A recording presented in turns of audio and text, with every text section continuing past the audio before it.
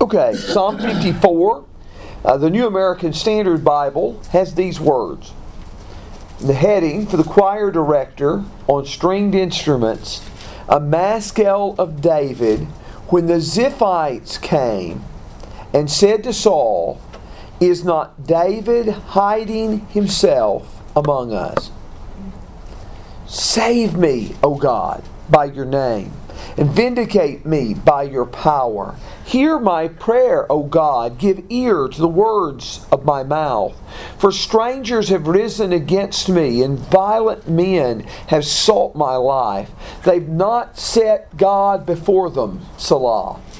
Behold, God is my helper. The Lord is the sustainer of my soul. He will recompense the evil to my foes. Destroy them in your faithfulness. Willingly I will sacrifice to you. I will give thanks to your name, O Lord, for it is good. For he has delivered me from all trouble, and my eye has looked with satisfaction. My eye has looked with satisfaction upon my enemies."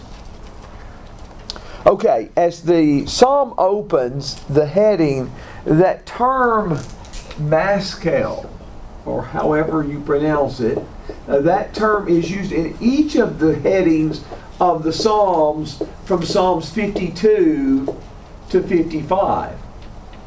So it's used in 4 consecutive Psalms in the heading. And it is tied with when the Ziphites came. The Ziphites, the people from Ziph, came and said, "Is not David hiding among us?" Now, there are 2 occasions where the men of Ziph do this with Saul. They go to Saul and say, "David is hiding among us." There's an account in 1 Samuel 23, verse 19, and then also in 1 Samuel 26.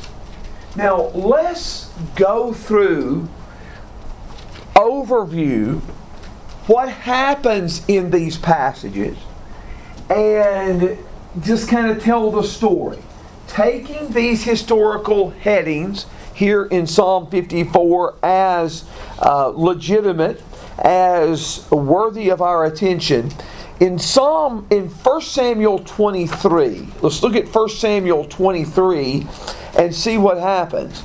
There are a couple of key expressions in 1 Samuel 23. Today, I heard the Fishers were there as Dan Starr went over some passages about David and Saul in the Plainfield Vacation Bible School. A key passage in the relationship between David and Saul is in 1 Samuel 18 verse 9. 1 Samuel 18 verse 9, where it says, Saul looked at David with suspicion from that day on.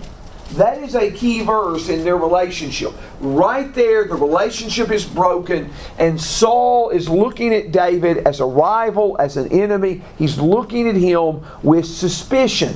But another key passage is in 1 Samuel 23 and verse 14.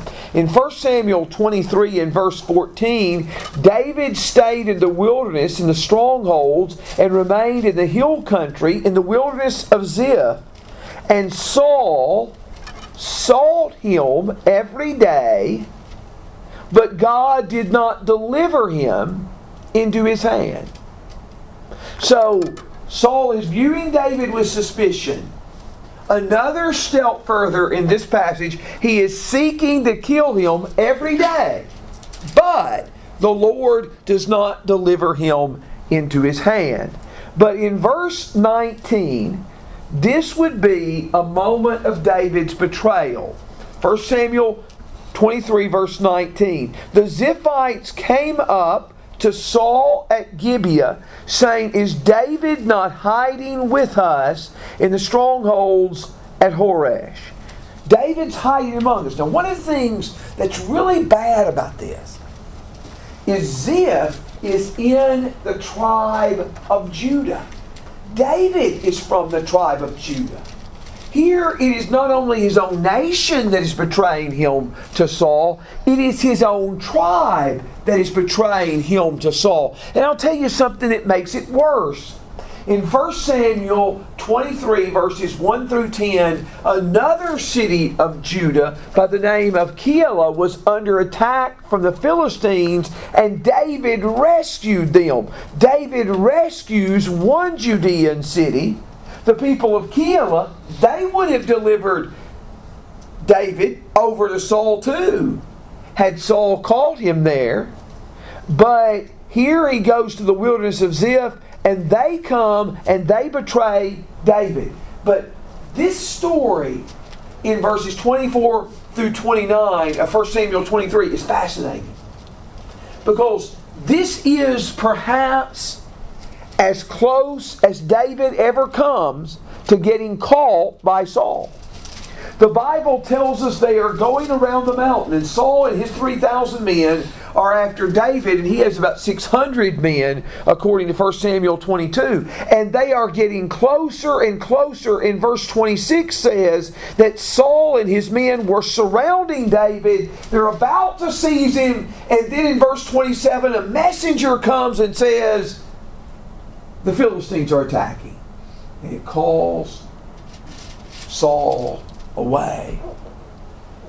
And David escapes by the skin of his teeth from the hand of Saul. And they named that place in verse 28 the Rock of Escape. That's the first time the men of Ziph betrayed David to Saul. One of the connections that's made between this incident and Psalm 54, notice the statement in 1 Samuel 23, verse 15. David became aware that Saul had come out to seek his life. So that expression in 1 Samuel 23, verse 15, that he's come out to seek his life, the Bible says, violent men seek my life in Psalm 54 and verse 3. So that's one point of connection between this historical situation and between Psalm 54. But let's also look in 1 Samuel 26. 1 Samuel 26, again the men of Ziph betray David. In verse 1, it says, the Ziphites came to Saul at Gibeah, saying, is not David hiding on the hill of Hachilah? So they betray David again. This is the time David sends out spies, and they see that Saul is coming. And that night they look where Saul and his group camps themselves. And David goes to the camp, and Saul is sleeping in the middle of the camp with all the men around him. And David asks, who will go with me into the camp of Saul? And Abishai, Joab's brother, says, I will go.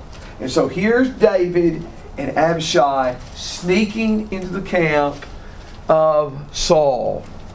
They go through all of this camp. They are right at Saul. Abishai says, let me strike him. I'll only have to strike him once. I'll kill him. And David says, no. We cannot stretch forth our hand against the Lord's anointed.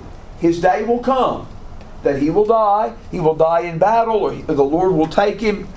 But we cannot stretch forth our hand against the Lord's anointed. But said, you take his spear and you take his water jug.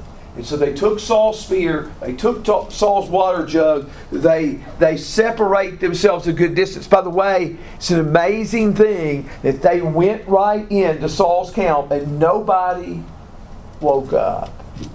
The Bible says in verse 12, that was because a sound sleep from the Lord had fallen on them. And they separate themselves, and David cries out, Abner, why have you failed to protect the king? And he says, what are you talking about? Who is that? And Saul recognizes it's David, and they begin interacting. It says, look around for his spear and water jug. And I can imagine them start scrambling, looking for that spear and water jug, and they hold it up as evidence. We were right there. We could have killed you. Why are you listening to men, Saul, who are trying to tell you that I'm trying to kill you? I had opportunity to kill you, and I didn't do it. But I want you to notice, David, by the way, Saul acknowledges, David, you've been more righteous than I have. But look at verse 24. 1 Samuel 26, verse 24. David says, behold, as your life was highly valued in my sight this day, so may my life be highly valued in the sight of the Lord, and may He deliver me from all distress. Now, 1 Samuel 26, 24, those words, deliver from all and distress, are in Hebrew the same three words. Those same three words are used in Psalm 54, verse 7, where the writer says that the Lord has delivered him from all trouble. The New American Standard translates it, but it's the same Hebrew word. Now, some writers say, some commentaries say, there are really not that many connections between this incident where the men of Ziph betrayed David and Psalm 54. No, they're not just a great number of them. There are a couple. There's not just a great number. But I think the very fact that those points of correspondence are not overwhelming may strengthen the case that the title is original. Because you don't read this and just automatically think, oh yeah, it's when the men of Ziph betrayed David. The very fact the title exists may point to the fact that it is authentic, that this is the historical circumstance that called for it. I've never been in a position where a credible person, a credible threat of someone saying, I'm going to take your life. But I've known a Christian just minding his own business who experienced that for a period of 2 to 3 months. And his life was constantly on edge during that time. What would it be like if the most powerful person in the nation was seeking your life like that?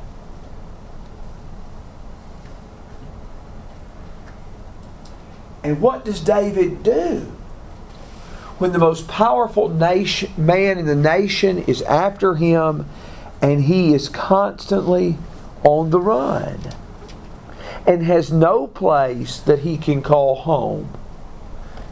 This psalm is a picture of what he does. And he begins, save me, O God, by your name. Now, in the Hebrew text, the first word, and this is demonstrated by the ESV. The ESV has, O God, save me by your name. In the Hebrew text, the name God appears first. When David finds himself in the midst of this kind of trouble, his focus is squarely on God. His focus is squarely on God. Now, it's always easier to say that than to do it. But this gives us instruction of what to do in the midst of such crisis. He looks to God first and foremost and begs God, save me by your name, vindicate me by your power. Sometimes we talk about a person's name being their reputation. And that's how we use the term a lot of times, a reputation. But in the Bible, it's more of the sense of a person's character, who they are, what they are. Everything about them is summed up in their name. The name of the Lord, Proverbs 18:10 and 11 says, is a strong tower, and the righteous runs into it and is safe. But here, save me by your name. Some trust in horses and others in chariots, but we will boast in the name of the Lord our God. Psalm 20 and verse 7. Save me by your name, vindicate me by your power. That word vindicate could be a judicial word, but it can be used outside of a courtroom setting. Vindicate can be translated judge, but it's used obviously in the sense of giving him victory over his foe. Judge between me and my foe and give me victory. Bring him down. Exalt me. Save me, O God, by your name. Vindicate me by your power. Hear my prayer. Give ear to the words of my mouth. There are a lot of imperatives there. As David is feeling the pressure from Saul, as Saul is closing in on him and surrounding him and is seeking his life every day, save me, vindicate me, hear me, give ear. There are a lot of imperatives as he's begging God to act and act quickly on my behalf. Now, verse 3, he explains his opposition. Strangers have risen against me. Now, you might say, how in the world does that apply to Saul? Strangers. And some of your translations have different readings there, don't they? What else do your translations have for strangers in verse 3? The NIV has strangers. It does have strangers. The ESV does. ESV, New American Standard. Some versions, do some have arrogant or insolent? I have a footnote to that in the ESV. But there's a question of what word best translates that. This is the significance of the word, though. That, and there's a question even what Hebrew word that is the root word, but if the word strangers is the best word, it is a word that is usually used in the Old Testament of foreigners. Now, that wouldn't apply to Saul. If it is talking, if it should be translated strangers, one writer said this is for emphasis to show just how far they have removed themselves from true covenant relationships. They have made themselves like foreigners, strangers, or aliens. Now, Psalm 86 verse 14 reads almost like Psalm 54 verse 3. This is Psalm 86 and verse 14. O God, arrogant men have risen up against me, and a band of violent men has sought my life, who do not set you before them. Same kind of language, Psalm 86:14, as found here in Psalm 54 and verse 3. Strangers have risen against me, violent men have sought my life. They have sought my life, and they have not set God before them. That is an interesting way to describe their relationship with God. They've not set God before them. But in these Psalms, throughout this short section, there's often been an emphasis on the wicked and his failure to respond properly to God. Let me illustrate. Look at 52 and verse 7. Psalm 52 and verse 7. Behold, the man who would not make God his refuge, and trusted in the abundance of his riches, and was strong in his evil desire. He did not make God his refuge. Then Psalm 53 and verse 1. The fool has said in his heart, there is no God. They are corrupt and have committed abominable injustice. In Psalm 55 and verse 19, God will hear and answer them, even the one who sits enthroned from of old, Selah, with whom there is no change, and who do not fear God. So several of these Psalms together have mentioned that these people's malicious behavior toward their fellow man comes because they don't set God before them. Because they act as if there is no God to whom they will give an account. They do not make Him their refuge, and they do not fear Him. If we have no fear of God, it will inevitably express itself in conduct. I can remember seeing an interview, I saw it not long ago. It was from an older teacher at a school at Harvard or Yale.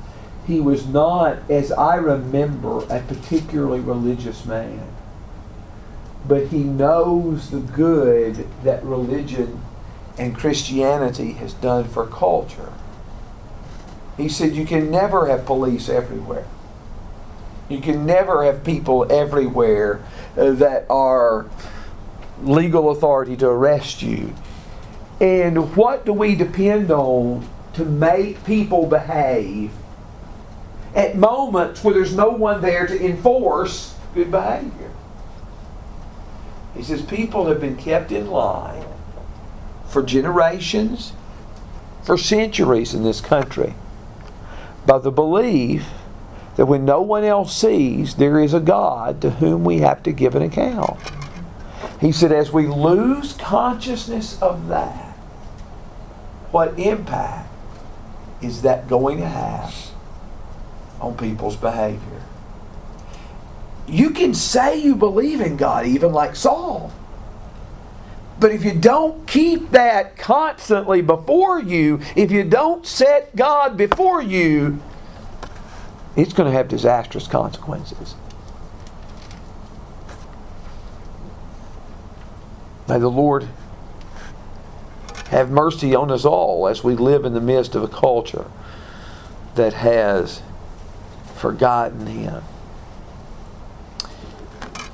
So he begged God to save him, begged God to vindicate him. He cried out to God to rescue. And here in verses 4 and 5, he's going to express his confidence in God. Verse 3 mentions his enemies. Verse 5 is going to allude to his enemies again. But right in the middle of this, he says, behold, God is my helper. The Lord is the sustainer of my soul. So in contrast to how the enemies seek to destroy him, God is his help. God is his sustainer. Now, let me make a couple of points.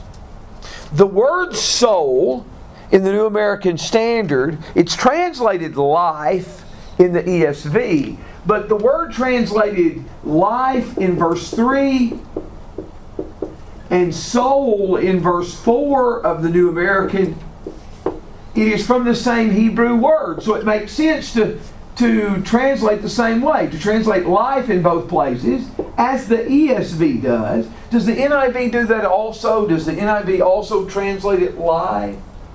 Okay. No. Surely God is my help. The Lord is the one who sustains me. Sustains me. Okay, and that would be a legitimate translation. But I think it's good to indicate that the same word is behind it. But look at the contrast between verse 3 and verse 4. While the enemy seeks to take David's life. While they have sought my life, God sustains my life. The contrast could not be more stark. Now, it is also, most Hebrew words in their root have 3 letters.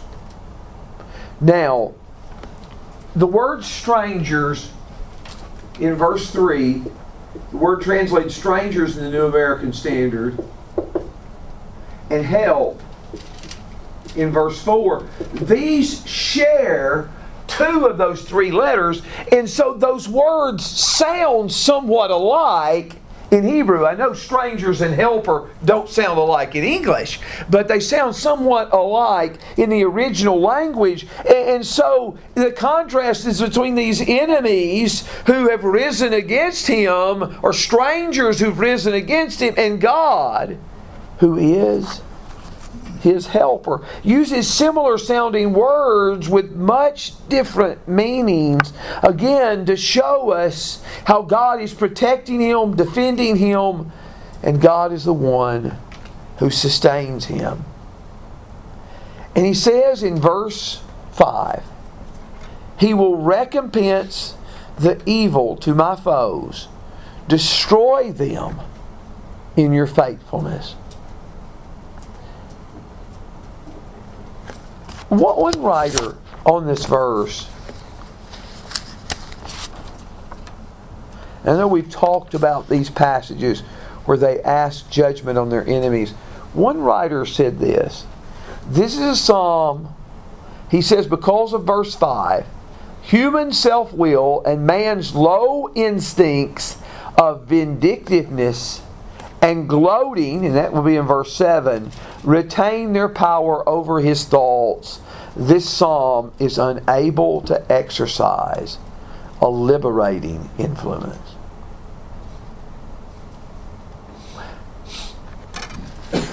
That may have sounded good in the insulated study that person wrote from.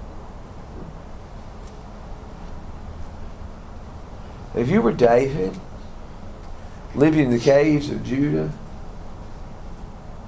and your life is on the line every day, and you refused to take vengeance when you could have, you refused to kill Saul when he was a lame duck right in front of you. No, don't stretch forth your hand against the Lord's anointed.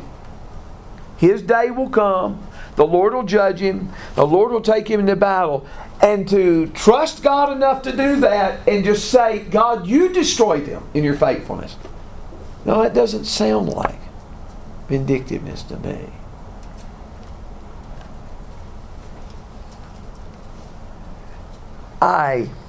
One blessing of becoming older is you keep relearning things you've learned sometime earlier and forgotten. You keep learning new things every day, only to find out you already knew them. And I knew this verse before. I know I've read this verse before. But it really hit me in the last couple of days. Look at Psalm 143, verse 12. It's tied with this idea of destroying your enemies. Let me read verse 5 again. This is the English Standard Version. He will return evil to my enemies. In your faithfulness, put an end to them. But in Psalm 143, verse 12, in your steadfast love, the New American Standard has there, in your loving kindness, you will cut off my enemies, and you will destroy all the adversaries of my soul, for I am your servant. This is a point I'm trying to stress. In Psalm 54 and verse 5, God's judgment upon the wicked, God bringing vengeance upon the wicked and destroying them, is a function of God's faithfulness. But in Psalm 143 and verse 12, God's judgment upon the wicked is a function of His loving kindness. Now, we don't think of that as being loving kindness, but it is God's loving kindness that destroys evil.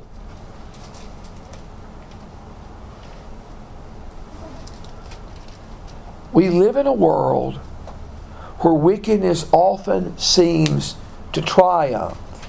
And for situations to be put right, oppressors have to be opposed and punished.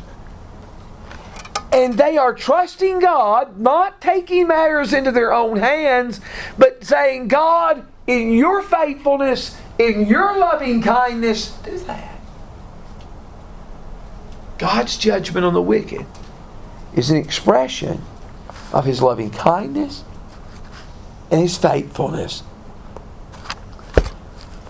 And just as most psalms that pour out their grief to God in individual lament, most of them, this psalm is going to end with thanksgiving and praise. In verse 6, willingly I will sacrifice to you. I will give thanks to your name, O Lord, for it is good. Now, do you remember the name of the Lord was mentioned in verse 1? In verse 1, save me, O God, by your name. And now in verse 6, I will give thanks to your name. This is in a series of psalms that rarely uses the name Yahweh. And how can you tell in verse 6 that the name Yahweh is used? In caps. It's in all capital letters, and so we know the Hebrew term behind it is the term Yahweh, and so it is used in verse 6. This tells us the term Elohim, or used in reference to God, was used in the first 4 verses. The term Adonai was also used in verse 4, which is translated Lord, but the Elohim that He describes, who can save him, who can vindicate him, who hears his prayer, and to whom He will give thanks, in verse 6 is clearly identified as Yahweh. I will give thanks to your name, O Lord, for it is good, for He has delivered me from all trouble. And some of your versions may translate that as past, some of them may translate that as future. He has delivered me from all trouble, and my eye has looked with satisfaction upon my enemies. God has given him victory. He expects to triumphantly look on after his enemies have been brought down. Did that happen in the life of David? Yes. It happened by God's grace. What questions or comments or ideas do you all have on that text? Anything? Psalm 54.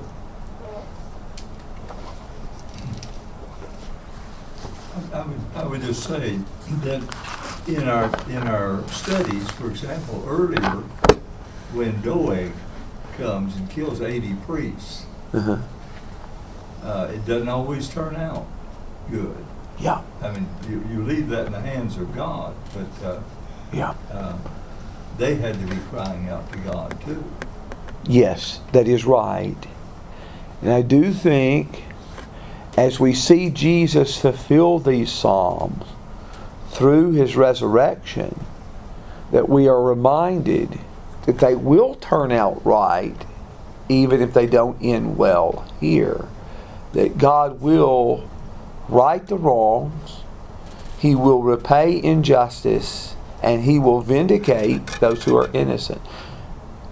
Again, and that's easier to say right now than it would be in the midst of us being led off to slaughter. But it's true.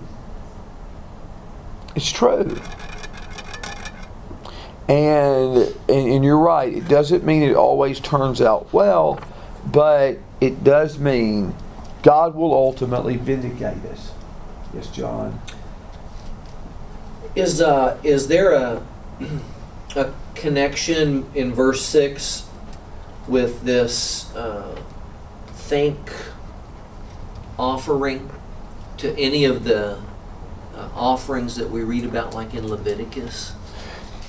Thank offering it falls under the bigger category of a peace offering. Okay. And you read about Leviticus 7, beginning around verse 11 or 12, that falls under that bigger umbrella of a peace offering. And it was the most holy of the peace offerings, and it had to all be eaten on the day that you sacrificed it. But often the psalm has not made a vow previously, but here I'm going to give thanks, and why am I thinking of the word vow? Because it doesn't use the word vow. But is a free will offering? A votive offering was a different type of peace offering. But it's still a peace offering. Yes, I may be connecting that with, may have booted into my Deuteronomy 23 lesson there. Put the wrong chip in that computer, but anyway. But the thank offering has been mentioned in this context.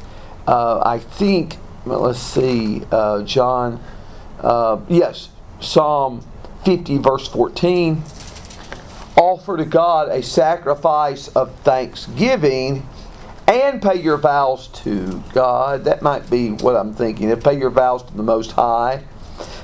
In verse 23, Psalm 50 verse 23, he who offers a sacrifice of thanksgiving honors me. So often after a crisis passed, it seems like it was common to offer a sacrifice of thanksgiving. It may be that he vows to God in the midst of this crisis, God, if you deliver me, I'll offer this sacrifice of thanksgiving. Because you see how closely they were tied in Psalm 50 verse 14. That may have been what I was thinking about in just a moment ago. But yes, sacrifices of thanksgiving are mentioned in those passages of Scripture, and in Leviticus 7 in particular. Yes, Vicki? The NIV has, I will sacrifice a free will offering. I will sacrifice. I think that would be from the word, that word is represented in the New American Standard by the word willingly. It says, willingly I will sacrifice to you. I will give thanks to your name, O Lord, for it is good. So that would be just a different rendering of that word, which can validly, seems like to me, be translated either way as I'm looking at it. Okay. The ESV has something similar to that too. With a free will offering, I will sacrifice to you. I will give thanks to your name. Well, last night, in going to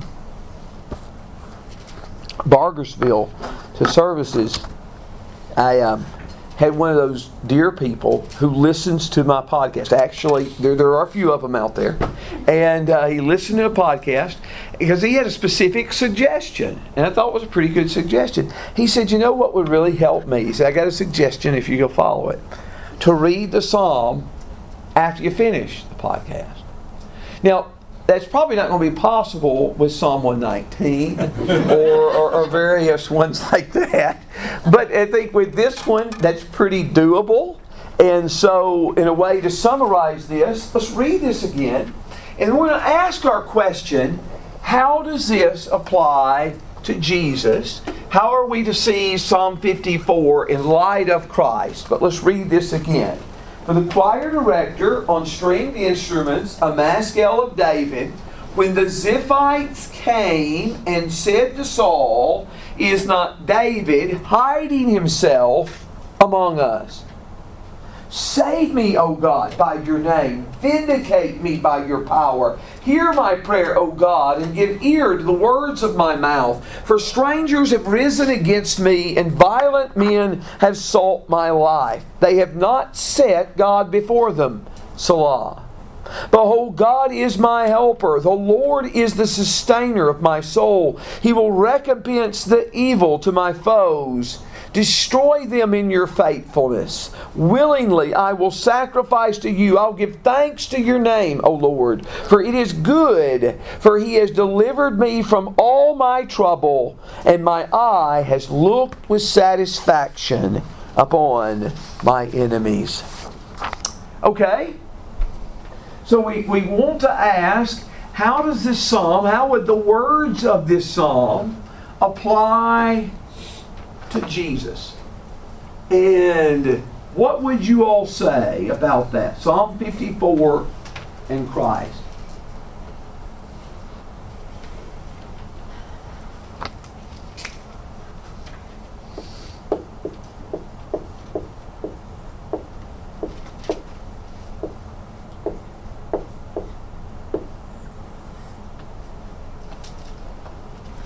So David and Vicky.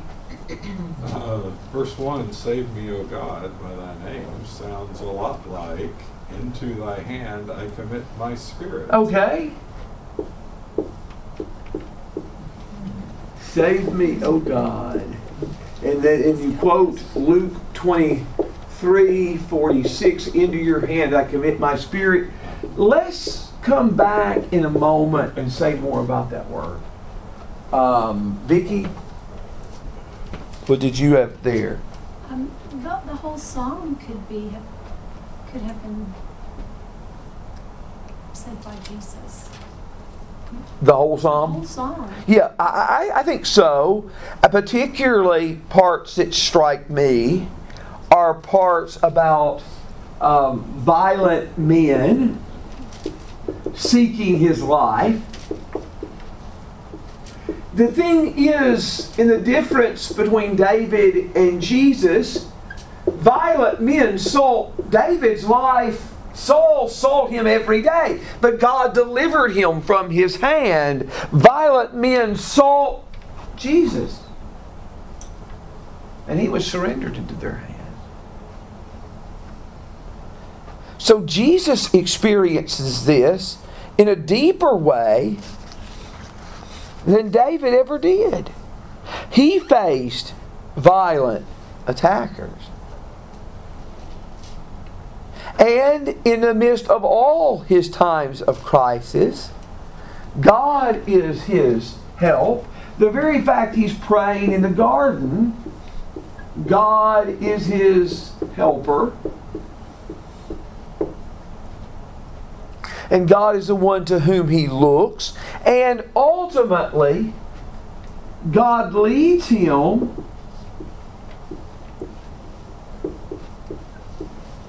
to look triumphantly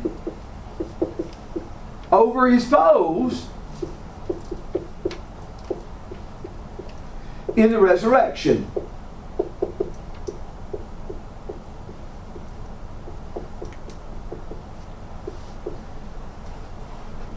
So all of these are applications of this.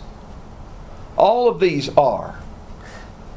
There's more I could say. I want to come back to the expression David used. Is there anything else that particularly strikes you all? David? Well, verse 6, willingly I sacrifice to thee, and Christ certainly willingly sacrificed himself. Okay, Hebrews 10, 6 through 10. I have come to do your will, O God, and he offers himself as a burnt offering and sacrifice. Yeah, that's pretty powerful. So he gives himself. He is the sacrifice in verse 6. John, did you have your hand up? I did not. Okay. Claire has her hand up. Claire does. I'm sorry, Claire. So that left hand, yes. So you made a reference to Psalm 143:12. Yes. Out of verse 5. And I thought it was interesting. So you said God's judgment is an expression of his loving kindness. And you were talking about his judgment of of his enemies. But I think the same is also true of Jesus here. God's judgment was an Okay. expression of his loving kindness. Absolutely. Very good. Good point I hadn't thought of there. So, yeah.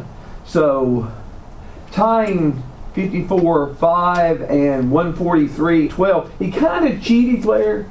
But I tell you what, I'm going to try to remember that when I get to Psalm 143. And I want to mention it and act like it's my point, not even give you credit. But God's judgment is an expression of His loving kindness. And certainly that is true with the cross.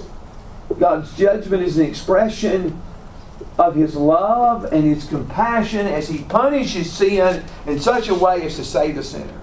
Very good. Very good. Now, what I want to go back to is I was looking in the Septuagint, and it was using, it starts out, the first word is an imperative, and it uses this particular Greek word, and it uses it to call out, "You save me, O God." Now, to show you the significance of this, a couple of places that word is used in the New Testament. Probably need more room for this. Okay? But this idea where Jesus is cried out to, or save me, O God. And David mentioned the idea of Jesus crying out to God and saying, "Into your hand I commit my spirit." But also in Matthew 8:25,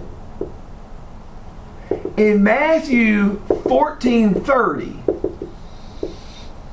both of these deal with scenes in storms, and this is the midst of the storm, and they think they're perishing, and they said, "Save us, Lord, we're perishing." And here in Matthew 14, verse 30, the context is that Peter says, "Lord, if it's you, let me walk to you on the water." And he starts to walk, and he looks at the winds and the waves, and he begins to sink. And he says, "Save me, O Lord." What's striking about these passages? These passages are addressed to Jesus. They use the same word that's used in the Septuagint. And they're addressed to Jesus. Jesus is the God who saves and who rescues. Just like we talked about from Psalm 8 the other night. The Old Testament passage about God is taken and applied to Jesus. But let me tell you some other places this word is used.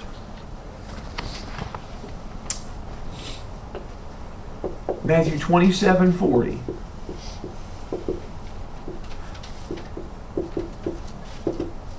Mark 15:30 and Luke 23 verse 35, 37 and 39. And that term save is applied to Jesus, but it's applied to Him when He's on the cross. Save yourself. He saved others. He cannot save Himself. And you see it addressed to Jesus by the soldiers, by the Jewish leaders, and by one of the thieves on the cross. They said, "Save yourself, save yourself, save yourself," in the Gospel of Luke. The one that is God, and He is able to save His people from the most desperate and terrifying storm, when He is on the cross, they shout, "Save yourself." And He does it. He does it. In a sense, those words that they would later say, they say "save yourself" in these verses, but they would later say He saved others. Himself He cannot save. God, the one who's God, who can rescue from the most violent storm, is the one who does nothing when the cry is "save yourself."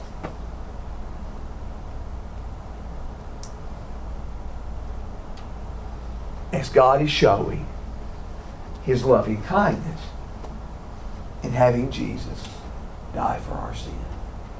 It truly is overwhelming to see how each of these Psalms point to Him. Any other thoughts? Russ, would you want to lead us in closing prayer?